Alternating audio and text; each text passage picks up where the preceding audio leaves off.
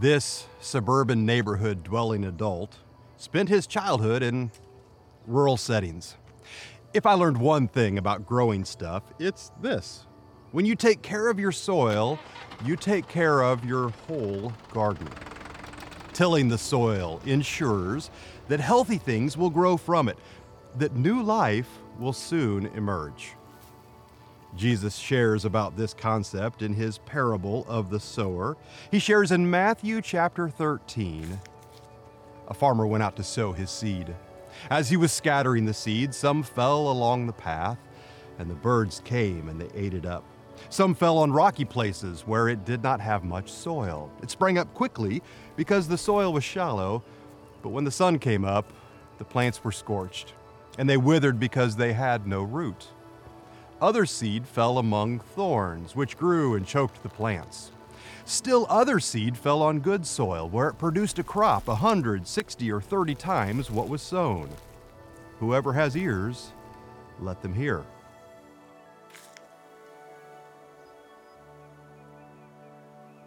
This story has always fascinated me. For the farmers in Jesus' day, listen, the rocks were their irrigation system. As the morning dew settled, it rolled off the sides of the rocks, and that little drink of water became sustenance for little seedlings. It gave each seed hydration to fuel new life. Jesus posed the problem, though. What happens to the seed that falls on those rocks? Well, for farmers in our day. By the way, according to Jesus' parable, if you are a Jesus follower, you're also a farmer. And farmers tell me soil quality matters. The quality of the soil of our lives and of our church we desire is to be fertile soil so that new life can grow, so that we can be conduits of God's plan and God's grace. For 55 years, Venture has been a place where new life has grown from the soil of faithful people. From our earliest days, God has been faithful to allow our seeds to bear much fruit to advance His kingdom in our community and beyond. In the late 1960s, a handful of Northside families had a vision for a Carmel-based congregation patterned after the New Testament church. Their vision became reality as the congregation of Woodland Springs Christian Church was formed. In 1968, our first site was selected and construction began at 3405 East 116th Street. Our first services were held there in May of 1971. Then my friend Mark Wright accepted the invitation to become our senior pastor in 1989. That happened to be my freshman year of high school. The church flourished with new life and eventually outgrew the Woodland Springs building and moved a couple of miles north from 116th to, well, you know it, 146th and Hazeldale Parkway, and soon became Hazeldale Christian Church.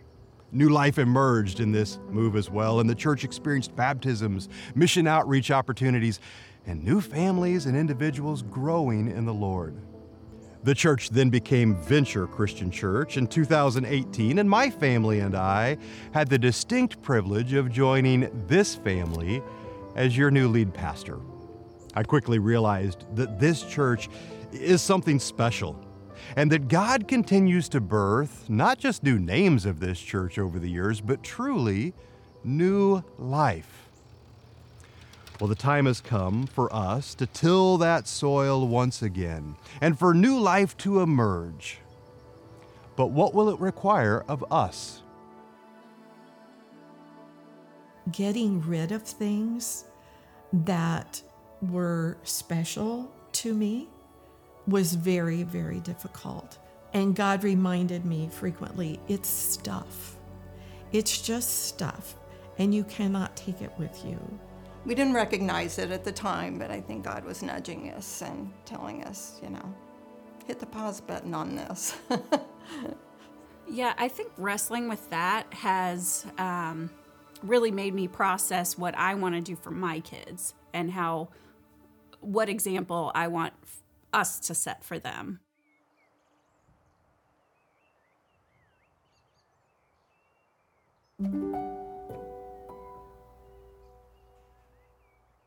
I am reminded of the Apostle Paul's words to his apprentice Timothy in his first letter to him, chapter 6. Let's pick up at verse 6. But godliness with contentment is great gain. For we brought nothing into the world, and we can take nothing out of it. But if we have food and clothing, well, we will be content with that. Paul goes on to warn us of worldly temptations that will distract us on earth from the eternal purposes that he has for us. And then he goes on to say in verse 11, pursue righteousness, godliness, faith, love, endurance, and gentleness. He says, fight the good fight of the faith. Take hold of the eternal life to which you were called when you made your good confession in the presence of many witnesses. See, the new life is the eternal life. A friend once said to me, if it doesn't matter for eternity, it doesn't matter. Venture family, I want to live a life that matters for eternity. And God is calling us as a church family into some exciting new ventures over the next couple of years. I want to be poised as a follower of Jesus to take hold of them and to make my life count. So we're aptly calling this new season of ministry New Life. New life is first and foremost what God seeks to do in us in this season. That is our primary goal, that God would till the soil of our lives, of our faith, of our generosity in ways that cause our lives to bear fruit that points more people to Him. New life is secondly about the mission God seeks to advance through venture. There are three components to it. The first is new life for others. Venture has long had a missions heart. I love that about our church. And we seek to raise that temperature of local and global missions. Locally, we seek to be a part of the solution to those families who are struggling to be able to afford daycare for their children. We want to put an emphasis on a mental health initiative to empower and equip each one of us to better serve one another in the mental health crisis. We plan to invest in a local partnership with an organization called Same As You and serve young adults with developmental disabilities to help them live the life that they imagine. Same As You is filling a need for more meaningful activities and programming that often stop when those students leave the school system. We want to provide an opportunity to our food pantry, our venture food pantry, to feed local families that are experiencing food insecurity today. We also desire to upgrade our outdoor space so that you can invite your one to come join you in our church backyard, to play together. Have you ever stepped out back in our backyard? Could you envision what this space could be used for to minister to others? It's an amazing space. It's nearly an empty canvas. COVID taught me several things. One thing it taught me through our worship on the lawn gatherings: when we offer a blank canvas to God, He's pretty good at filling in the brush strokes. I can envision a park-like setting out here. Maybe pickleball or basketball or other inviting environments. How cool would it be to invest in some outdoor environments for you to host your one right here in our backyard? We believe that if they join us in the backyard, maybe you can intentionally encourage them to join us in the living room to meet the living God. Nationally, we desire to invest more in church planting through our partnership with Stadia, and to even host a boot camp for church planters right here at Venture. Internationally, we plan to invest more deeply in our partnership in Honduras and to continue being God's hands and feet on international soil as well. Bottom line, we seek to bring new life to others in every way we can in this season. The second component is new life for generations.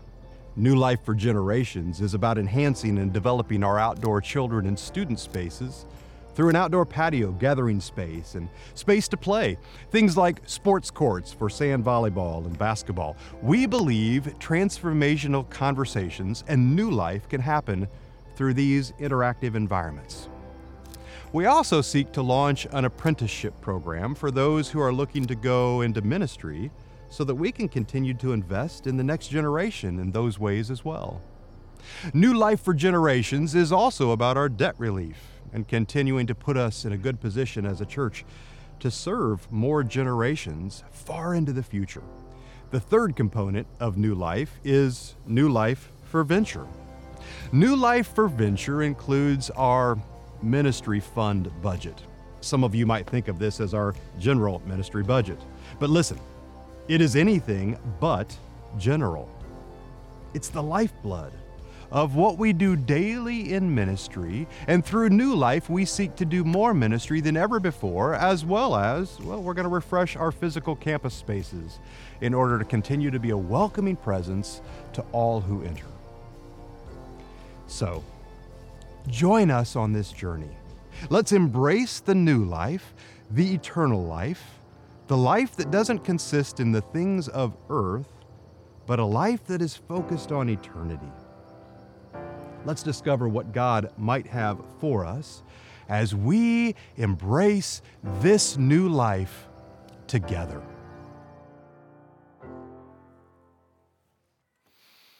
Yes, that moment in the service a bit ago when Caleb led us to take a deep breath and let it out. I feel that all morning this morning. We've been praying about this moment for over a year now, gearing up for over a year now. I can't wait to see what God does over the next 5 weeks in us and through us. You heard me say in that video, a friend told me one time, if it doesn't matter for eternity, it just plain doesn't matter.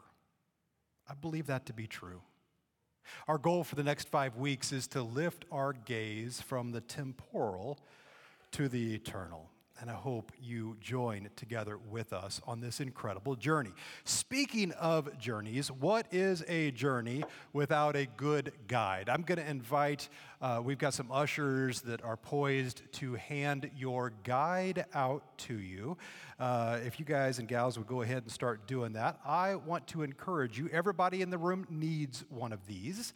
It's going to be your guide for the next 5 weeks. I'm going to encourage you to take it with you to your small group. I'm going to encourage you to bring it back with you next Sunday morning. You're going to interact with this for the next 5 weeks. Speaking of interaction, could I just piggyback off of something you heard Chris say just a bit ago? So we had a QR code. We're going to put that back up on the screen right now. New Life Daily.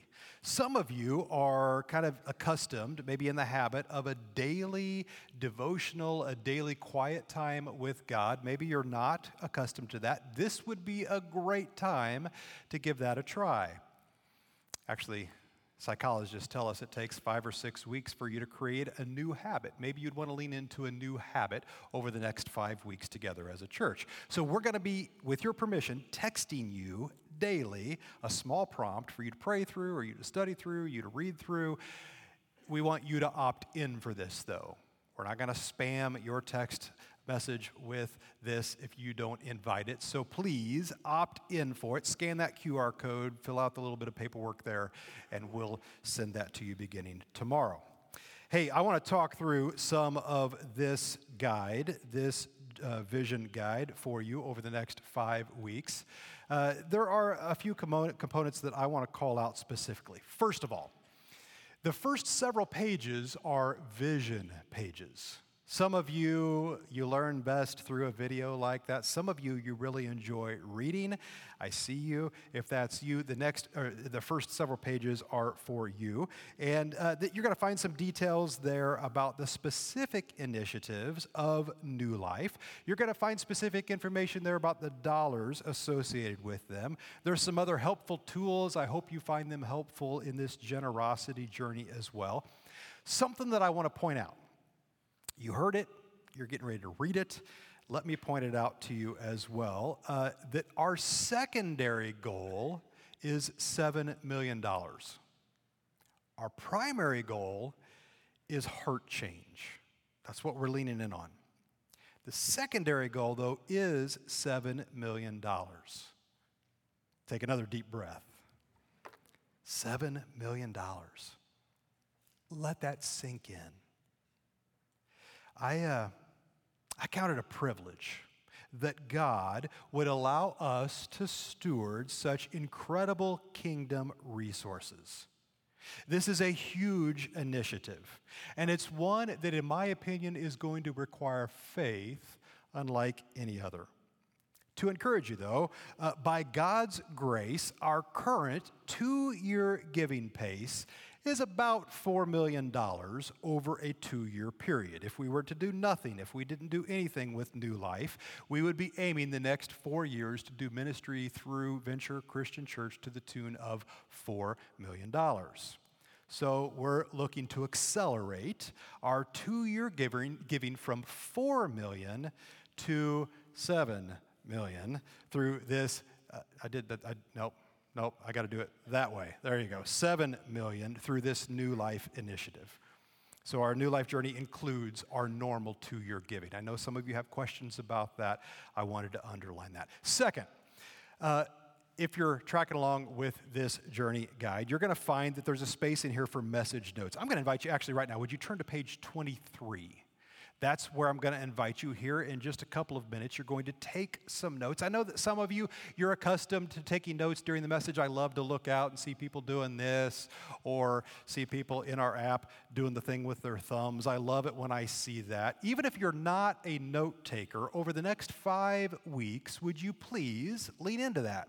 Because you're going to want to write some things down that are going to prompt your attention later in your small group or later in your own quiet time to go back to and reflect on.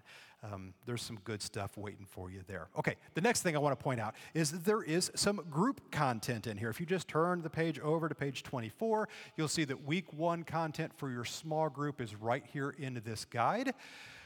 Speaking of groups, if you're not in a group for this journey, can I just simply ask you, what are you waiting for? Run, don't walk when the service is done out here to the New Life Hub. Jake would love to get you signed up, get you connected with a group. This week, the train is leaving the station, but get connected this week. Listen, you can go through this content on your own if you'd like, but life is meant to be lived in community, especially healthy church community. And this is a great way to do this. Our groups team has put together a great group of resources for this season. You don't want to miss out on that opportunity. Okay, lastly, you found this commitment card tucked into the book. And I want to give you one specific action step with this week. We'll come back to it. Other weeks, I'll explain more from this commitment card. But this week, I'm going to encourage you to simply pray. Would you pray, begin to pray about how God would have you respond? So, put this in a special place when you get home. Maybe put it on your nightstand, tuck it into your Bible, maybe sit it next to your toothbrush, wherever you're going to see it on a daily basis, and call you to pray about what expanded generosity in this New Life season is going to look like for you and look like for your household over the next several weeks and into the season that we're stepping into then. On Sunday, November 19th, we're going to have the opportunity as a church to commit to generosity together for the next 2 years on our very special church-wide Commitment Sunday. Mark your calendars. Don't miss that. November 19th. There will be a specific action step that day with these, but between now and then, would you be praying? Use this as an opportunity to pray. Okay, speaking of prayer, I want to pray, and then we're going to dive into what God would teach us through His Word today. Would you bow with me? Father, I feel like our church family is on the edge of an epic journey. Lord, as we pack the bags, as we gear up, as we prepare our hearts and our minds for the journey, we invite you to speak loudly, clearly to our hearts and our minds today. Lord, we can't wait to see what you seek to do in us, and Lord, by your grace, what you would seek to do through us. It's in your name, in Jesus' name we pray. Amen. Maybe you heard me say this in the video a bit ago. The quality of the soil determines the quality of the life. The quality of the soil determines the quality of the life. Listen, I have lived farm adjacent pretty much my entire life. Not on the farm, you understand. My dad's a psychologist. My mom was a school teacher. I didn't grow up on a farm, but I did grow up farm adjacent. My adolescence, oh my goodness, we lived downwind of a hog farm. I'll give you just a minute to absorb the truth of that statement. Downwind, the prevailing wind came from the west. We were just a little bit northwest of that particular hog farm. When the wind came just a little bit out of the south, oh boy. Well, I guess I thought it smelled like money. So when I was about 15, I got on my bike and I pedaled down to the farm and I got myself a job. And I worked there all the way through high school and college. 7 years I worked on that hog farm, paid for Dawn's wedding ring, engagement ring, some of my college with that experience. Listen, I wouldn't trade it for anything. And oh, I've got some stories from the hog farm. I'll spare you those details today. If you go a few years before that, though, my childhood was spent farm adjacent. One of my earliest memories is on the tractor, a 1952 John Deere. They called it a Johnny Popper. 2-cylinder engine. My grandpa had that tractor. It was kind of rust green is how I remember it.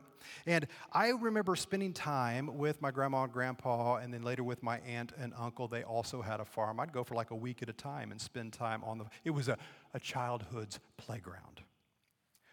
One of my earliest memories is picking up these with my grandpa on that tractor. We'd drive the fence rows, and we'd stop, and I'd climb down off of his lap, or a little bit later in life, I'd hang on to the back seat, stand on top of the PTO shaft, and I'd go and pick one of these up. Do you remember? Do any of you know what this is? They're prolific right now out in the Indiana woods. It's called, some of you would call it a what? A hedge apple, I heard that. Anybody call it something a little bit different? Osage orange. As a little child, I hear apple and I hear orange, and I think, oh yeah, I like both of those. And Grandma and Grandpa would say, no, that's not for you to eat. It's fruit. Kind of. My wife and I have a I think it's fun, little joke every fall. I go hunting, I pick these up in the woods, I bring them home, I put them in her kitchen. She does not laugh at it. They begin to rot. A few days later, she'll take it outside and throw it over the neighbor's fence. That's kind of what we do. And, generations from now, I suppose that there will be some hedge apples, some Osage orange trees growing across that fence line. Why? Because this is a kind of fruit. There's seeds inside of it. New life is meant to emerge from it. By the way, generosity, I've got some pictures of where I picked these up if you want to look at those. Generosity yields unexpected fruit. Generosity yields unexpected fruit. Hold on to that thought. I'm going to come back to that here in just a minute. I want to pick up, though, where we left off in that video we just watched together. In 1 Timothy chapter 6, beginning with verse 6. Check this out. But godliness with contentment is great gain. This is what we wish for. This is what we desire. For we brought nothing into the world, and we can take nothing out of it. There are no U-Haul trailers behind the hearse. But if we have food and clothing, we will be content with that. And then skip ahead just a couple of verses to verse 7, I believe it is. Or actually, it's verse 18. Check this out. I love how Paul, speaking to young Timothy, whose job it was to pastor a group of people. My pastor's heart quickens a little bit when I read through this text in Scripture.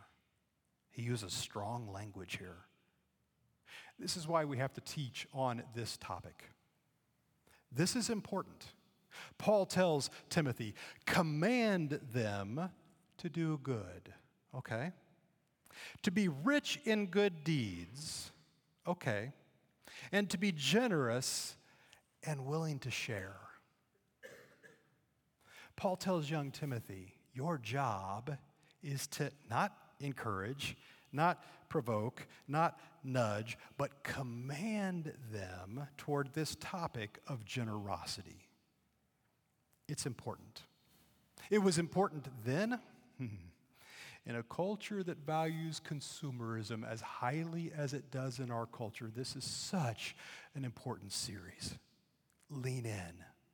God has something to say to your heart. In this way, they will lay up treasure for themselves, he's quoting Jesus here, as a firm foundation for the coming age, so that they may take hold of the life that is truly life.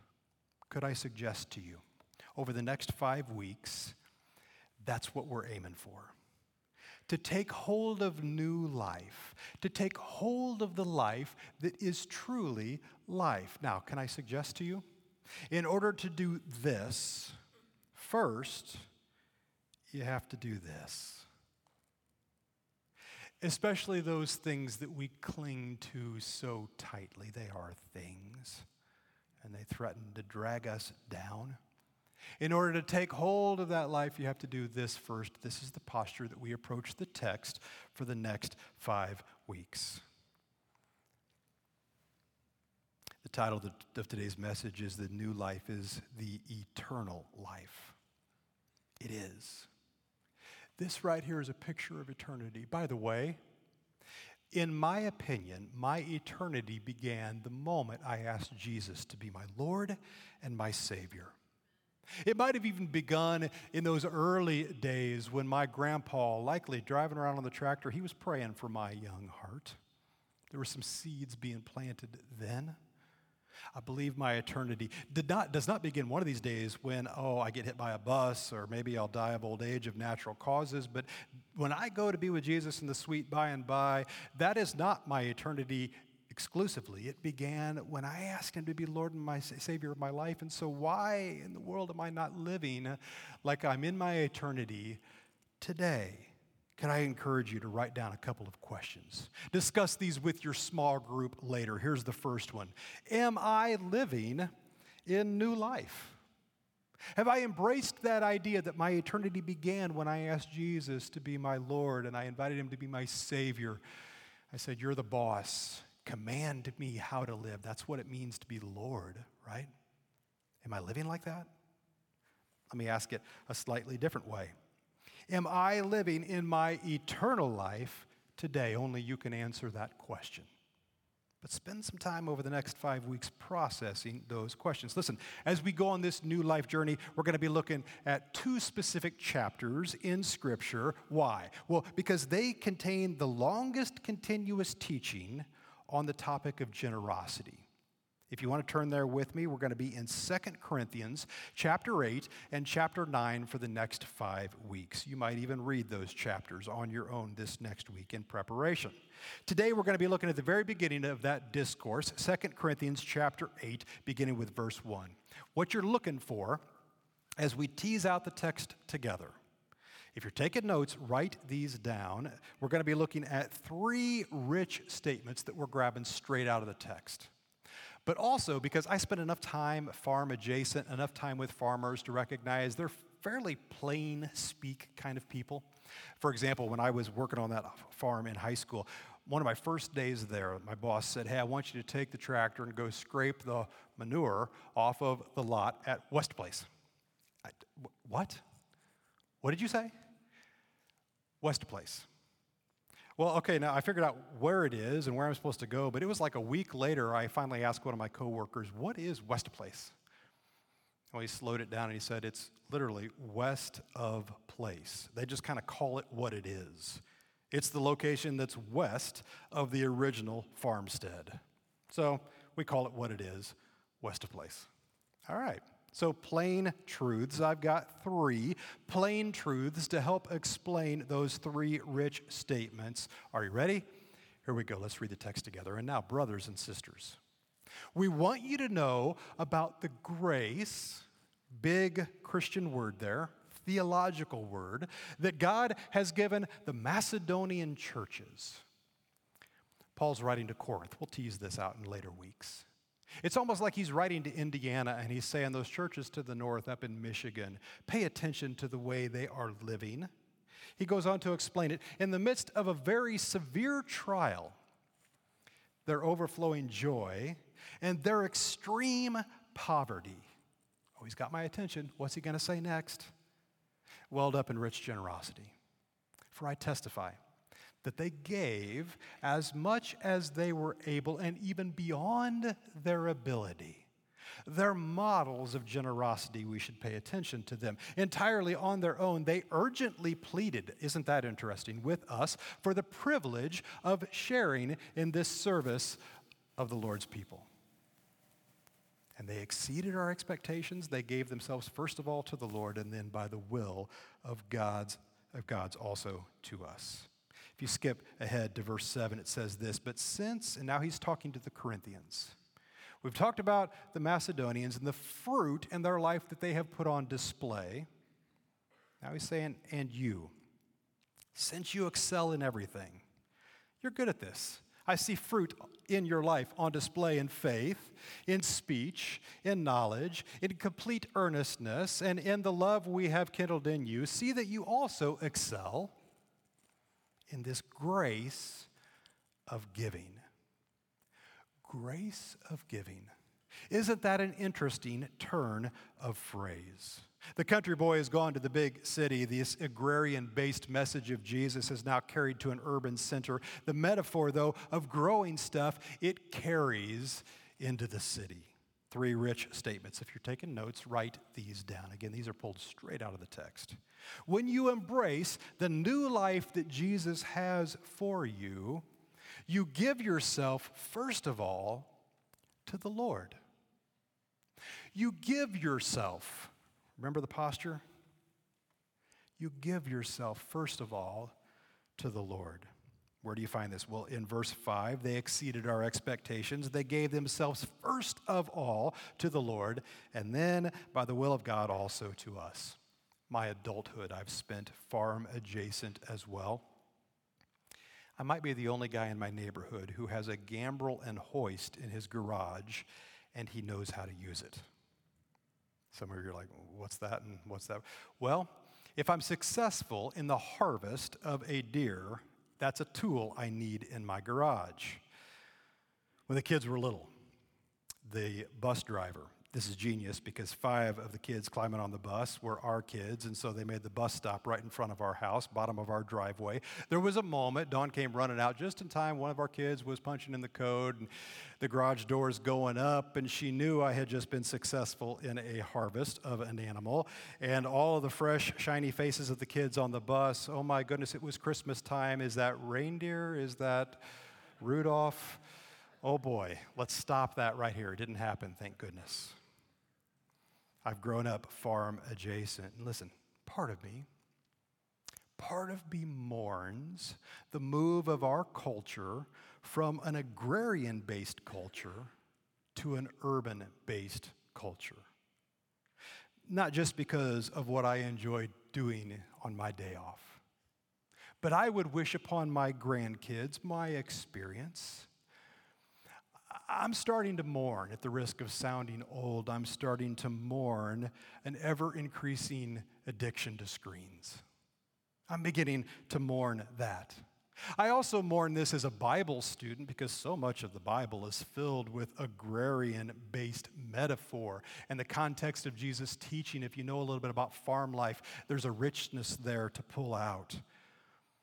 But don't some of you in your soul, do some of you resonate with this as well? When you gather together with your small group later, discuss this.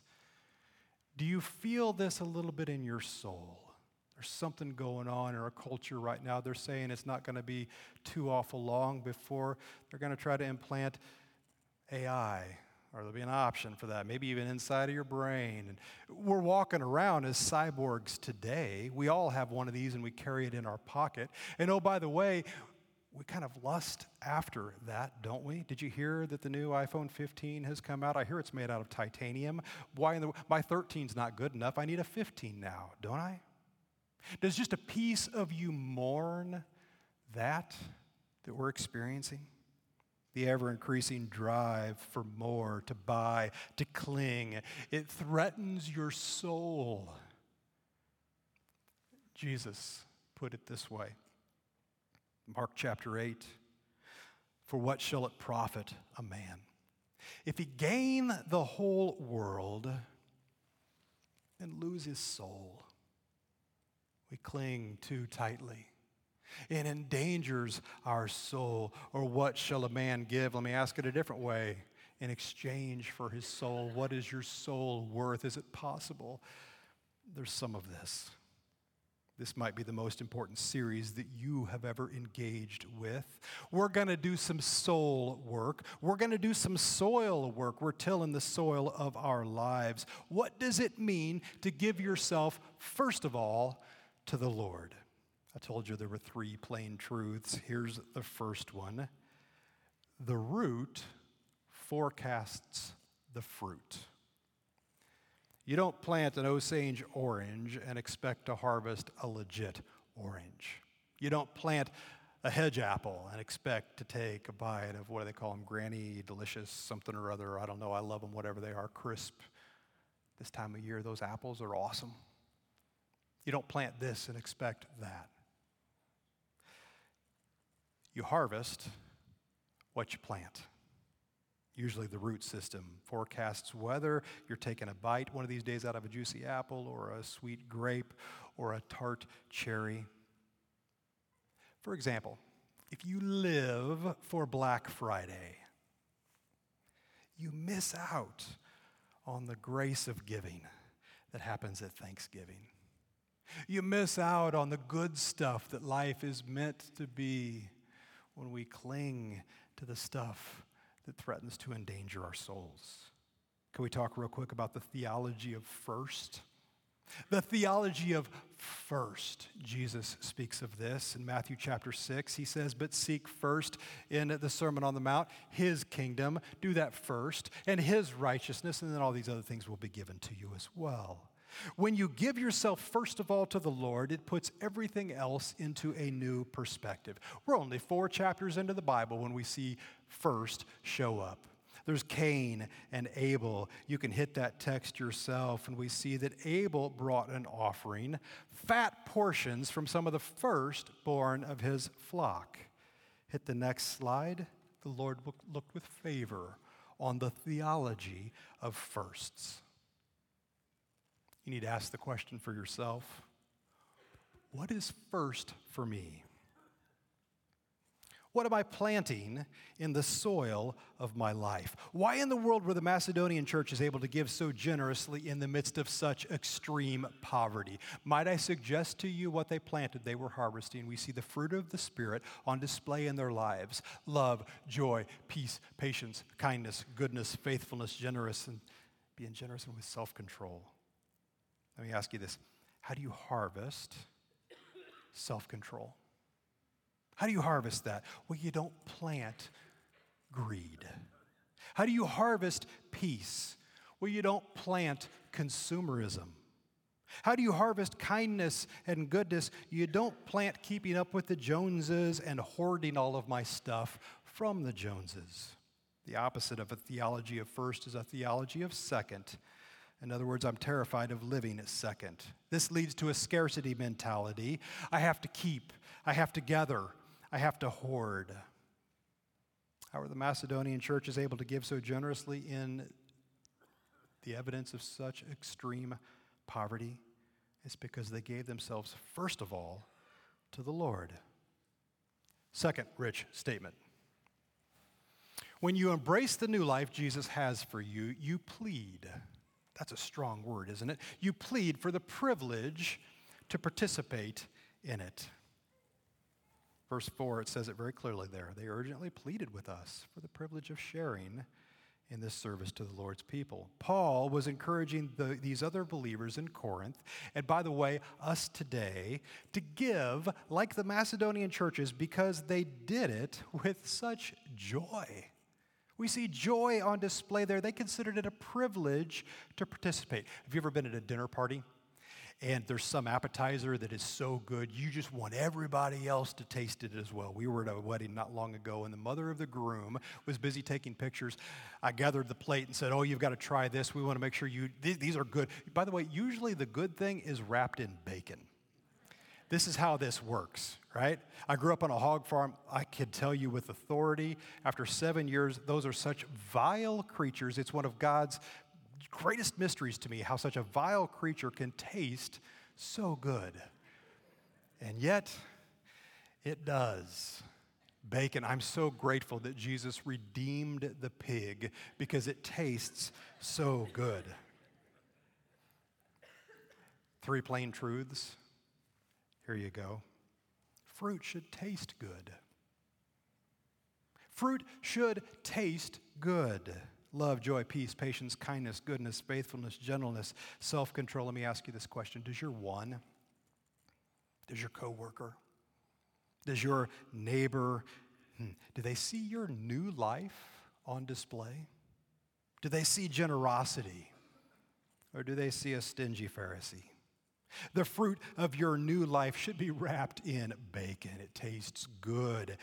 By the way, it's meant to be shared. So here you go. If you're taking notes, here's the third rich statement. When you embrace the new life Jesus has for you, you seek to excel in everything, including the grace of giving. We see this in verse 7. Check it out. But since you excel in everything.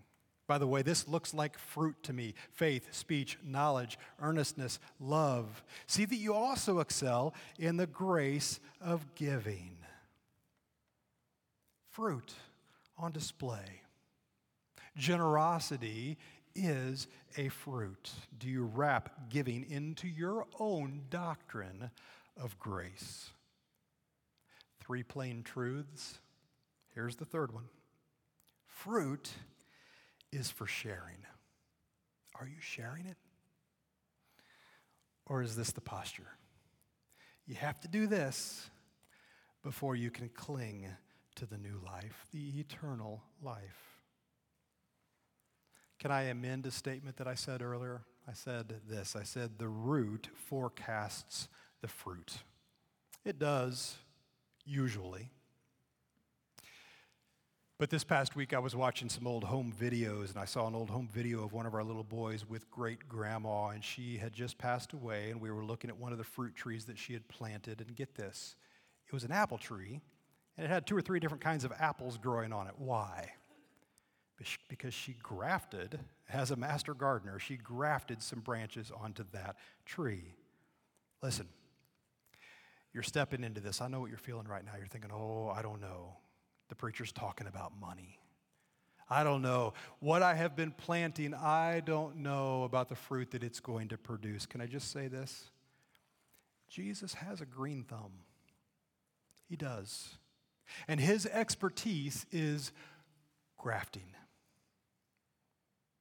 You could read about that if you want to study it a bit further. You could go to John chapter 15. He talks about being the true vine. He talks about the fact that the Father God is the gardener. And he talks with language there that reminds me of grafting. He wants us to abide, to remain in him, to graft ourselves into the root that he's building up into our lives. The next 5 weeks is a huge opportunity for us. What roots have you planted?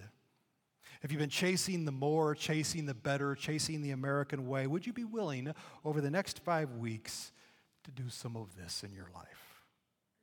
And let the master gardener, who has a better green thumb than you have, graft you into his root system. Would you join us on this journey? Let's maximize the resources and the gifts that God has given us for full kingdom impact. Let's leverage the unique impact that we have here in Hamilton County and around the world in this slice of history. This is our time. This is our time. Over the next 5 weeks, we'll be taking a look at passages of Scripture that will strengthen our faith and challenge our assumptions. And my hope as your pastor is that we're going to come out of this season with a greater sense of grace, a greater sense of eternity for what God is asking to do in our lives, with our resources, and with our very selves. We've been given a great opportunity to make an impact for Jesus on this earth in our one life we've been given to live. What are we going to do with it? I want to leave you with this thought. Sometimes generosity yields unexpected fruit. Sometimes generosity yields unexpected fruit. My earliest memory.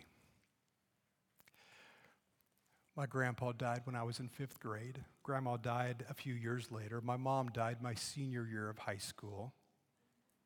The family farm went up for sale 10 or so years after that.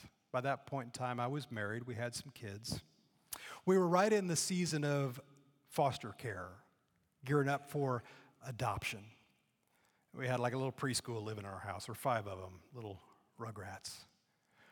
I get a call from my uncle one day, and he says, listen, we have liquidated the family farm, and we wouldn't have to do this. Your mom has passed. She's one of 5 kids. You're the oldest of 4. We're going to split your mom's share between you 4 kids. 1/20 of a small parcel. It wasn't a big farm. It wasn't a whole lot of money, but you understand it was fuel. It fueled generosity in a season of my life that we desperately needed that. Generosity yields unexpected fruit. My grandpa never got to meet those grandkids, great-grandkids of his. We got to adopt a whole crew of kids into our family. They were not his DNA, but oh my goodness, that generosity, it fueled our family in a season when we desperately needed it. Sometimes generosity yields unexpected fruit. You have no idea what God might do through you as you do this, even generations into the future. Would you stand up with me? We have a song. This is going to be a bit of an anthem we're going to sing together for the next 5 weeks. I love the lyrics of this song. Pay attention to these lyrics. Before we sing it, though, would we commit this next 5-week season to God in prayer? Would you bow your heads with me? Let's pray.